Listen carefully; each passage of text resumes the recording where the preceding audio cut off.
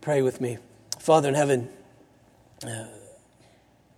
we are desperate for you. Even as we sing this song, it's clear, at least in my own heart, I don't even know how desperate I am for you. I'm sure way more desperate than I feel, than I think. The great news for us is that you come to seek and to save us. So I pray now that as the word is open to us, as the scripture is preached, that you would be with us to enable us to hear, give us ears to hear, that it fills this desperateness that we have individually and corporately. Be with Chad, Father, as he comes to share. May his words be yours to us. And this we pray. In Jesus' name, amen. You may be seated.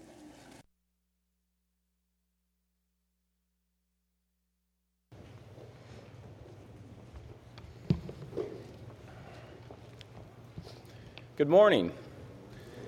Please open your Bibles to Psalm 55.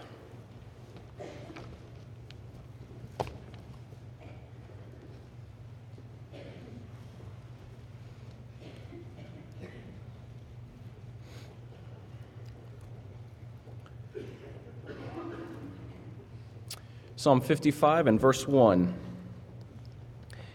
Give ear to my prayer, O God, and hide not yourself from my plea for mercy. Attend to me and answer me. I am restless in my complaint, and I moan.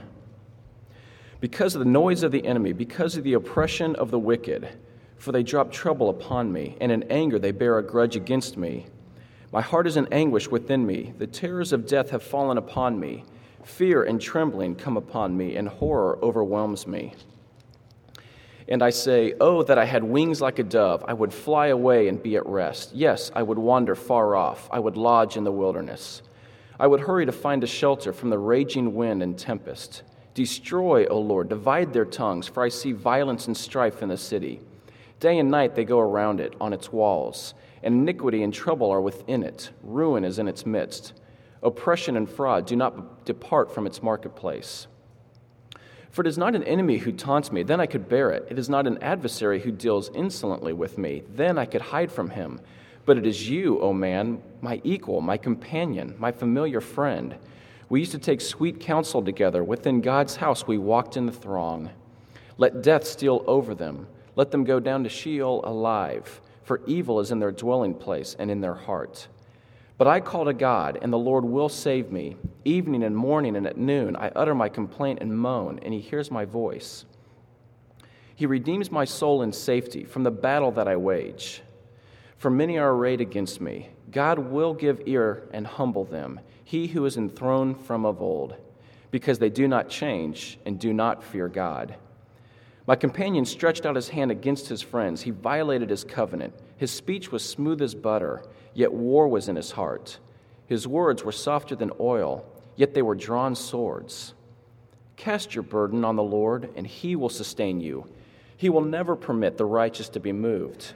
But you, O God, will cast them down into the pit of destruction. Men of blood and treachery shall not live out half their days, but I will trust in you. In our Thursday night college Bible study here at the church, we have been going through the Psalms, and in particular, we've been focusing in the way in which the Psalms capture the struggle of the heart as the psalmist grasps or attempts to grasp and wrestle with the goodness of God in the midst of trouble and trials. The psalmist experienced all the dark emotions that we experience: anger, fear, jealousy, despair, and shame, and others. And the beauty of it is that God has given us the Psalms, that we can relate to them. But also the Psalms show us how we can cry out to God in the midst of suffering, and also how we can praise him in the midst of all that we go through. This morning I want to focus on Psalm 55, and in particular the emotion of fear. Here's a trivia question for us. What is the most repeated command in the Bible? Might have given it away based on the topic, but it is do not fear. But the reality is we do fear. And our fears come in many shapes and sizes. But Psalm 55 shows us what we are to do with our fears. And since the topic this morning is fear, Let me take a moment and share one of the most fearful moments of my life. It was about 14 years ago. I was 20 years old. I was in Myrtle Beach for a project with Campus Crusade for Christ. And one particular week, I was able to take part in a golf tournament where during this golf tournament, they would award prizes for various shots. Well, on the 18th hole, I shot over the green and into a sand trap. And apparently, this is a very difficult shot to make. And so they rewarded me with the grand prize, which was a free bungee jump. That's where they tie a few cords to you and let you drop a long way, if you're not familiar with bungee jumping. So the day comes, and I arrive at the jump site, and fear begins to build within me. I sign my life away, walk over to the platform, and I begin to get harnessed in. And after a while, I'm looking around. I finally look at the guy. I say, well, where's the jump site? He kind of looks at me funny. I said, the big air mattress that catches me if something goes wrong? And he looks at me casually, and he says, oh, we don't have one. That actually won't save you. That's just to make you feel better. At this point, fear is so intense that I can hardly move. I get strapped in, and the crane lifts us up, our platform up, about 200 feet, approximately 20 stories. It's a beautiful view. I could pretty much see the whole beach of South Carolina at that point. The jump master, that was his title, the jump master asked me to move to the edge of the platform. If this guy was painted green, I would swear he was the Incredible Hulk. He was huge, so I moved forward quickly. And as I move forward, I get to the edge and I look down. And at this point, I can't describe the fear that has taken place. He tells me to put my arms out like this, and as soon as he counts down from 10, to just lean forward and fall. And he begins to count. By the time he gets down to 1 and then says, go, I realize that it's now or never. And I had bragged to all my project friends that I was bungee jumping, and so fear of looking like a sissy drove me to just go ahead and fall forward. Terror is not a strong enough word to describe the experience of that bungee jump. My mind was convinced that I was going to die. I had no concept of really what was taking place. In fact, I couldn't even scream. All that was going on within me was It wasn't until the bungee had gone all the way down and recoiled back that I could actually scream like a little girl. And I did. It was truly one of the most terrifying experiences of my life. And I share that just simply to illustrate that fear can be healthy. God has given us a sense of fear so that we can avoid danger.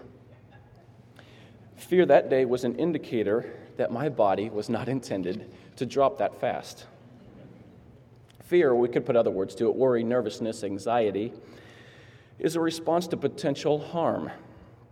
Fear is provoked when the threat of danger, whether physical danger or relational danger, exposes our inability to preserve that which we most deeply cherish. Let me say that again.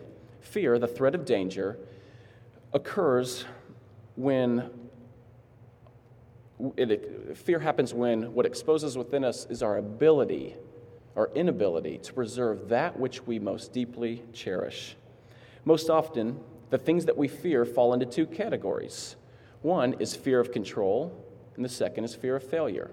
We see these typically, the fear of control, we can think of the ultimate one would be our very own death. That death comes to us all, we cannot control it. But there's also a fear of failure, which would be personal death, maybe our pride, our reputation, our status. We desperately want control, and we desperately hate failure. I spent this past weekend with a brother of mine in California, helping him to paint his condo. On the flight back, I started brainstorming the potential fears that we face in life that are common to all. And of the list that I came up with, which I'll read in a second, they all fall into one of two categories, or both. Again, fear of failure or fear of the things that we cannot control. Here's the list.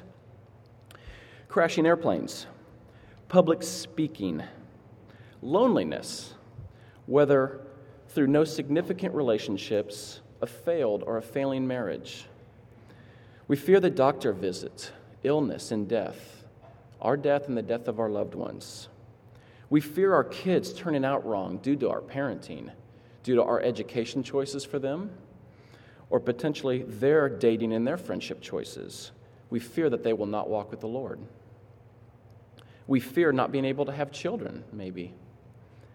We fear an imposing boss, our inability to meet the demands of our careers, or losing our jobs. We fear not having enough financial resources to last a lifetime. We fear not making the grades or landing a satisfying career. We fear not meeting the expectation of others. We fear fading health and fading beauty. We fear safety at night in the car. We fear not making a significant dent in this world. We fear not being popular and respected. We fear the eternal destiny of loved ones who are not following Christ. We fear messing up major life decisions that will impact us forever. We fear the answers to the questions, do I really have what it takes? And will anybody truly love me? And there are many other things that we fear. So when do our fears cross over from being healthy to being unhealthy? When do our fears cross over to being destructive and spiritually harmful to us? Our fears are spiritually unhealthy and destructive when they distort reality, and this happens in a couple of ways. It's when our fear becomes bigger than life, bigger than us, and even bigger than God. But more significantly, it's when this reality is distorted. It's when fear distorts our picture of God, that maybe we see him as weak or uncaring or unwilling to enter in. After all, we might reason, if he was powerful and caring, why would he leave us in this mess? Thus, we are quick to worry, but slow to pray and hesitant to trust God. But this morning, simply for me to say, don't fear, it's not enough. No matter how hard we try, we cannot suppress our fears as if they don't exist. They do exist. Our fears are real. They may be irrational, but they are real. And if we seek to suppress them, they'll continue to resurface in other destructive ways in our lives. Instead, we must face our fears honestly and allow them to lead us to the deeper question that fear prompts. The question that fear prompts is this: can I trust God to protect me? Can I trust God? It's really a simple question, but it's profound in the way in which it plays itself out in our lives. For some, that question of can I trust God, for some in here, the answer may be no. Maybe you have experienced some things that you have decided you will no longer trust God. And if you fall in that category, I simply ask that you would consider Psalm 55 this morning. But for most of us, my guess is, to answer the question, can I trust God? Our answer is, yes, but. Yes, but I'm suspicious of God's plan. Yes, but I still want to maintain a measure of control over my situation. Yes, but as long as harm doesn't come to me or my loved ones. And God has graciously given us Psalm 55 to show us that David wrestled with this question of, can I trust God? And we're invited, along with David, to wrestle with the question as well. In verses 1 and 2, David cries out to God quickly. He says, give ear to my prayer, O God, and hide not yourself from my plea for mercy. Attend to me and answer me. I am restless in my complaint, and I moan. David's quick to cry out for mercy. Attend to me, answer me. He's restless, which restlessness, it's a great picture of the destructive nature of fear, and actually can lead us into a great way of naming our fears. At night, when you lay in your beds before you drift off to sleep, or maybe in the morning before the day starts, what makes you restless? What fears cause restlessness? In the course of his prayer to the Lord, David describes the condition of his own heart We see that in verses 4 and 5. It says, "My heart is in anguish within me. The terrors of death have fallen upon me. Fear and trembling come upon me. Horror overwhelms me." We see that his fear is both internal and external. Internal, in verse 4, that his heart is in anguish within him. But external, we see this in verse 5.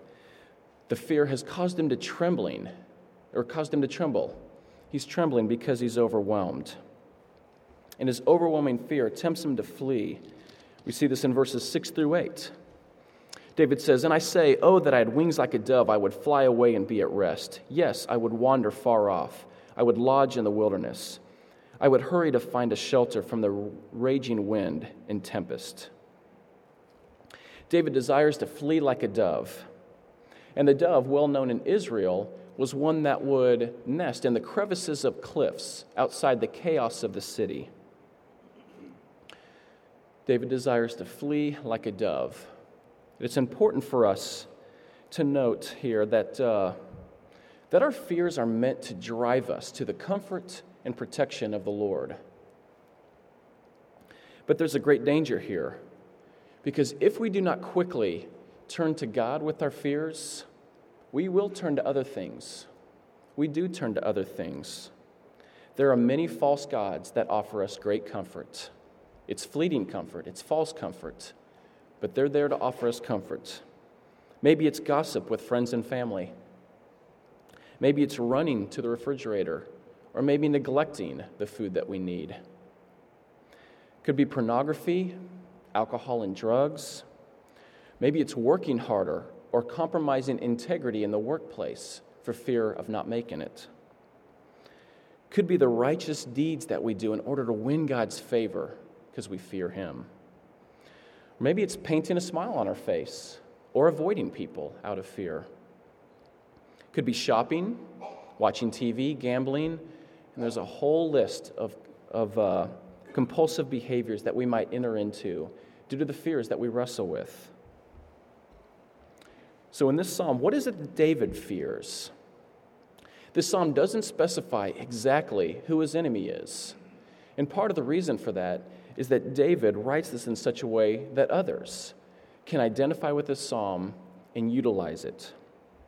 But David does give us some insight into who his enemy is. We see this in verses 12 through 14. "For it is not an enemy who taunts me, then I could bear it. It's not an adversary who deals insolently with me, then I could hide from him. But it is you, a man, my equal, my companion, my familiar friend. We used to take sweet counsel together. Within God's house we walked in the throng." And down at verse 20. "My companion stretched out his hand against his friends. He violated his covenant. His speech was smooth as butter, yet war was in his heart. His words were softer than oil, yet they were drawn swords."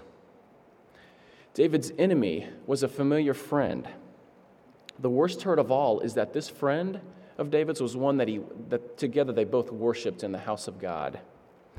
We can't be certain in this passage who David is referring to, but it does sound very similar to the events of that of Absalom and David. Absalom was David's son, who at one point rebelled against his own father and stole the kingdom away from him. And David's close friend and his companion, Ahithophel, his wise counsel, turned against David and offered his advice to Absalom.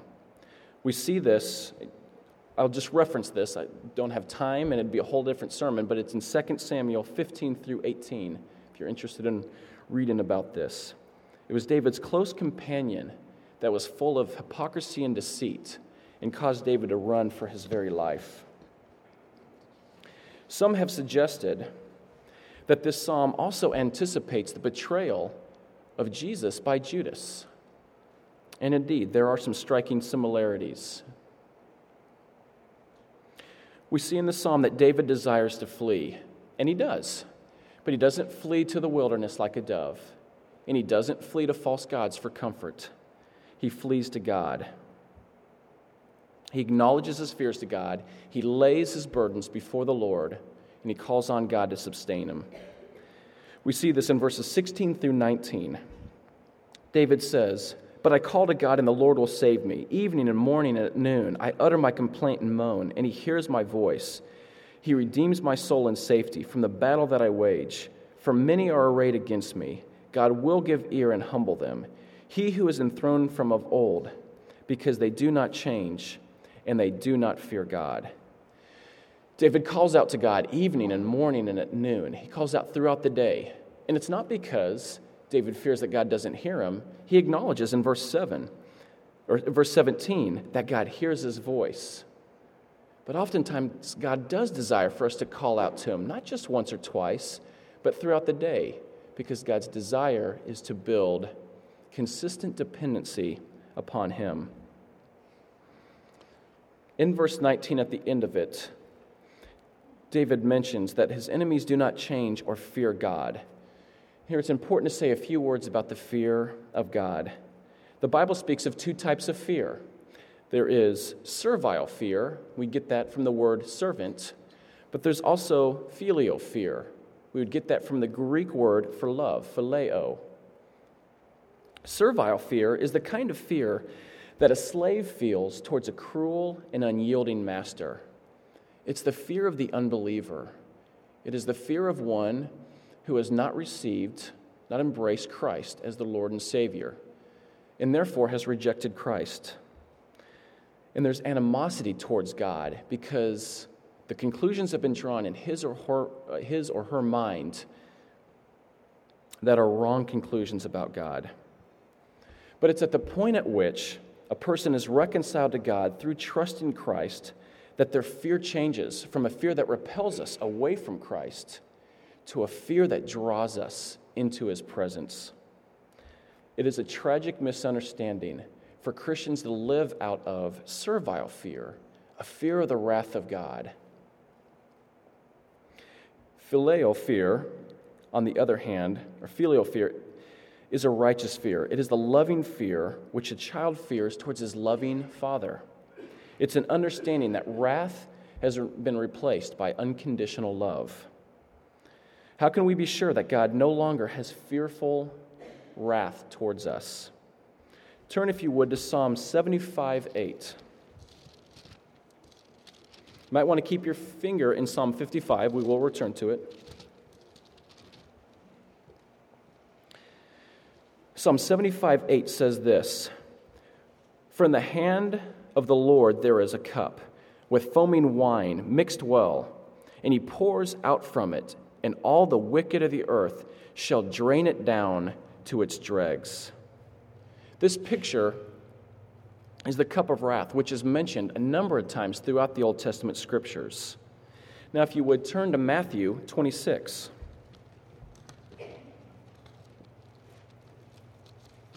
We need to make an important connection here.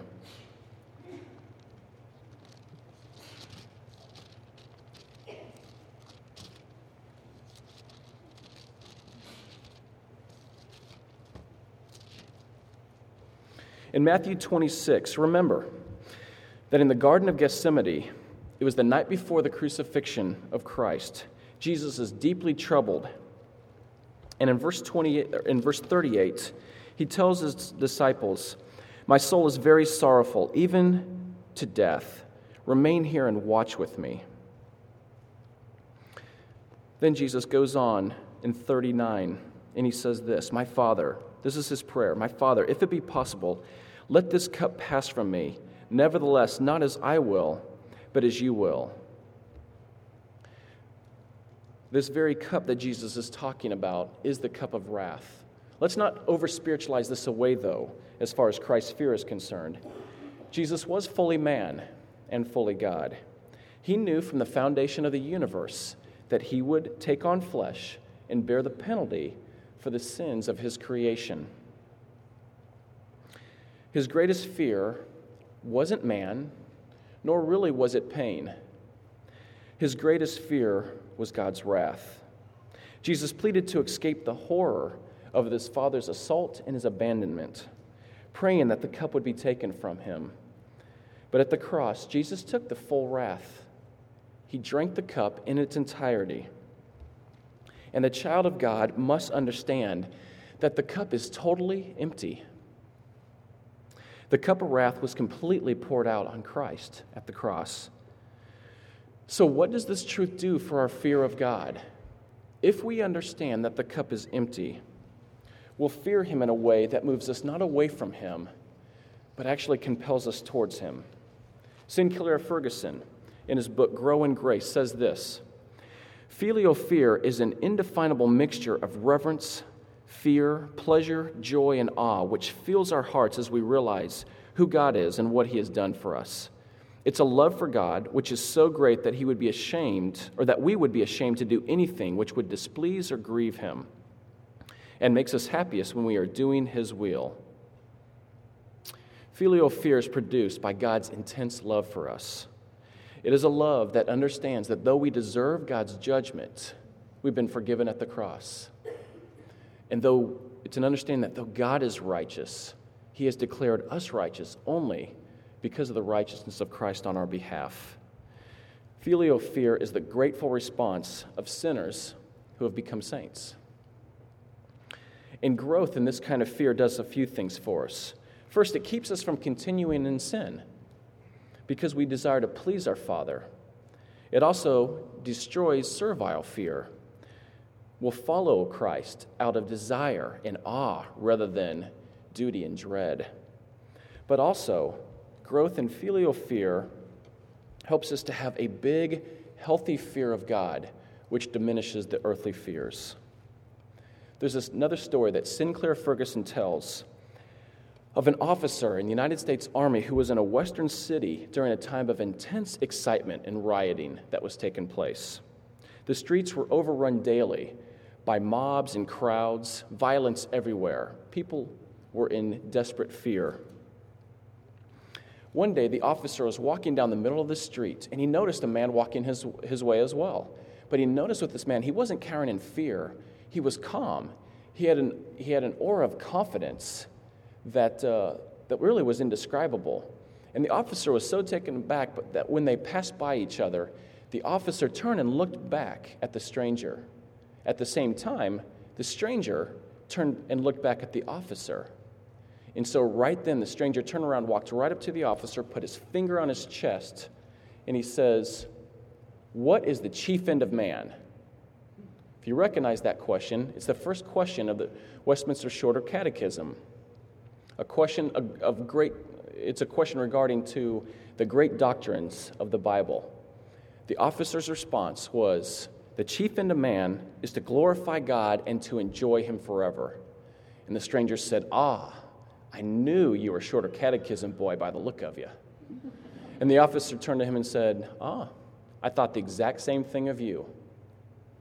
The point of the story is not so much that these men had memorized their Shorter Catechism questions, though I do believe that is important, and I'm utterly thankful to this church, the children's ministry, that they do that with our kids. But the point is more so that the reason they had memorized it is because they had a healthy fear of God. They understood God in a way that when everybody else was cowering in fear, they could stand firm in the midst of troubles. In order for us to have a big fear that overshadows all our little fears, we must have a compelling picture of God that draws us towards him. In the Psalms bombard us with pictures of God's goodness and his power that draws us toward him. You don't have to turn to these, but I want to mention just a few Psalms, read a few Psalms, or portions of them, that help us to see God's power and his goodness. Psalm 47 exalts God as the great king over all the earth. "Clap your hands, all people. Shout to God with loud songs of joy. For the Lord, the Most High, is to be feared, a great king over all the earth." Psalm 18 exalts God as our rock and fortress. "I love you, O Lord, my strength. The Lord is my rock and my fortress and my deliverer, my God, my rock in whom I take refuge, my shield and the horn of my salvation, my stronghold. I call upon the Lord, who is worthy to be praised, and I am saved from my enemies." Psalm 23 exalts God as our good shepherd, obviously a very familiar psalm. "Even though I walk through the valley of the shadow of death, I will fear no evil, for you are with me. Your rod and your staff, they comfort me." And there's one other passage that I want to take us to this morning that gives us a great glimpse of God's goodness and power in the midst of fear. Please turn to 2 Kings chapter 6.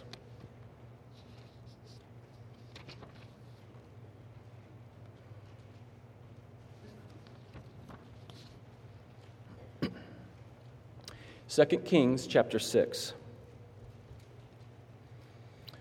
This passage takes place during the ministry of Elisha, who was a prophet to God's people in Israel, during a time when the kingdom was divided into Israel and Judah. At this point, the king of Syria was warring against Israel, but every time the king of Syria would advance his camp against Israel, God would reveal to Elisha the king of Syria's plans. And so Elisha would then turn and reveal to the king of Israel what the plans were. So every time the king of Syria was being thwarted, and he could not understand why. Obviously, this caused a great amount of frustration from the king of Syria. And we're going to pick up this passage in verse 11. And the mind of the king of Syria was greatly troubled because of this thing. And he called his servants and said to them, "Will you not show me who of us is for the king of Israel?" And one of his servants said, "None, my lord, O king, but Elisha, the prophet who is in Israel. He tells the king of Israel the words that you speak in your bedroom." And he said, "Go and see where he is, that I may send and seize him." It was told him, "Behold, he is in Dothan." So he sent there, and horses and chariots and a great army, and they came by night and surrounded the city. When the servant of the man of God rose early in the morning, or when the servant of Elisha rose early in the morning and went out, behold, an army with horses and chariots was all around the city. And the servant said, "Alas, my master, what shall we do?" He said, "Do not be afraid, for those who are with us are more than those who are with them." Let's pause for a moment. I would love to see the look on Elisha's servant's face at this minute. He's looking around. All he sees is a huge army around him. He's thinking, we're going to die. And Elisha just went crazy. He's seeing things. But then Elisha prays in verse 17. He says, "O Lord, please open his eyes that he may see." So the Lord opened the eyes of the young man, and he saw, and behold, the mountain was full of horses and chariots of fire all around Elisha. The horses and chariots of fire, if you didn't catch that, it is the Lord's army that has now surrounded them. It's an awesome picture. The story goes on that the Lord strikes the Syrian army with blindness, and then Elisha leads all the blind army into the city of Samaria, which was Israel's hometown. So the Lord delivers the Syrian army right into the hands of God's people. The question in my mind in this story is, who do you and I resemble in this story? Hopefully we're not the enemy. We're not God. But more than likely, based on my experience, is that we probably often resemble Elisha's servant. The potential of harm, whether physical or relational, is encamped around us, and our fear hinders us from seeing God's powerful presence. What troubles have set up their camp right in front of your face? What fears hinder you from being able to focus on God? What fear is demanding your focus, even this morning? I love Elisha's prayer. "O Lord, please open his eyes that he may see." It's a great prayer for us. It's a great prayer for our loved ones as well. Lord, open our eyes that we may see your strong presence that surrounds us. And please, men and women, pray this for the elders and the leadership of this church, that God would open our eyes in such a way that we would fear him, which would drown out the fears of this earth. David ends his psalm with these words in verse 22. "Cast your burden on the Lord, and he will sustain you. He will never permit the righteous to be moved. But you, O God, will cast them down into the pit of destruction. Men of blood and treachery shall not live out half their days, but I will trust in you." Many in here this morning are carrying huge burdens, huge fears. I have no intention of minimizing your struggles. They are real. But yet the scriptures are clear that you have not fallen through the cracks of God's universe. It's not as if God will ever turn to Jesus and say, whatever happened to so-and-so? I've lost track of them, and I don't know what to do. We may not know the outcome of that which we fear, but we can be assured that God does have it under control. He has not forgotten. He does have it under control. When verse 22 says that God will never permit the righteous to be moved, many may question that and say, but the righteous are moved. Harm does come to us. But we have to understand from this psalm and the context of the Bible that there's no promise that we won't endure suffering. There's no promise of happy and prosperous life all the time. But we do know this, that God will not leave the righteous in a fallen position forever. No, eventually God will vindicate the righteous. When it comes to fear, the biblical writer's response is simply, don't fear. And it's not because they're insensitive. It's because their view of God's power and his goodness is so immense that it wipes out all of our earthly fears. So when you are lying in your bed at night, or maybe it's the first thing in the morning, and fears creep into your minds, don't trust in blind chance that they'll just work themselves out. And don't trust in your own resourcefulness.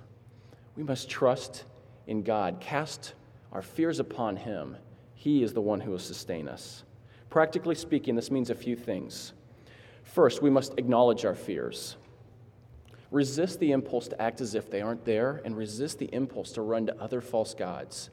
We must acknowledge our fears. Allow ourselves to wrestle with God with our fears. In contrast to the philosophy that says, oh, just trust in Jesus and all your worries will disappear. No, at times we have to struggle with them before God. And we must ask God to help us let go of our control and our fear of failure. And finally, remember God's goodness and his power. And we remember this through the scriptures, which would suggest that we need to spend time in the scriptures, being constantly reminded of God's goodness and his power. I want to end with just a few verses from Psalm 46. You don't have to turn there. You can just listen. It's a great psalm also dealing with fear. Verse 1 says, God is our refuge and our strength, a very present help in trouble. Therefore we will not fear, though the earth gives way, though the mountains be moved into the heart of the sea. And I want to skip down to verse 10 of Psalm 46. Be still and know that I am God. I will be exalted among the nations. I will be exalted in the earth. The Lord of hosts is with us. The God of Jacob is our fortress. Be still and know that I am God. It takes a huge God to be able to ask us to be still and for us to know that we can rest and be still in him. Please pray with me. Oh Lord, open our eyes that we may see your goodness, that we may see your power, that we may see you above our fears. Help us not to run to things that are fleeting, to other comforts. Help us to run just to you, Lord. Pray that you would help us to wrestle with our fears, wrestle with our anxieties in a way that draws us closer to you and grows us in our faith. Lord, help us to be still before you in the midst of chaos, knowing that you are good, you are gracious, you are powerful. It's in Jesus' name we pray. Amen.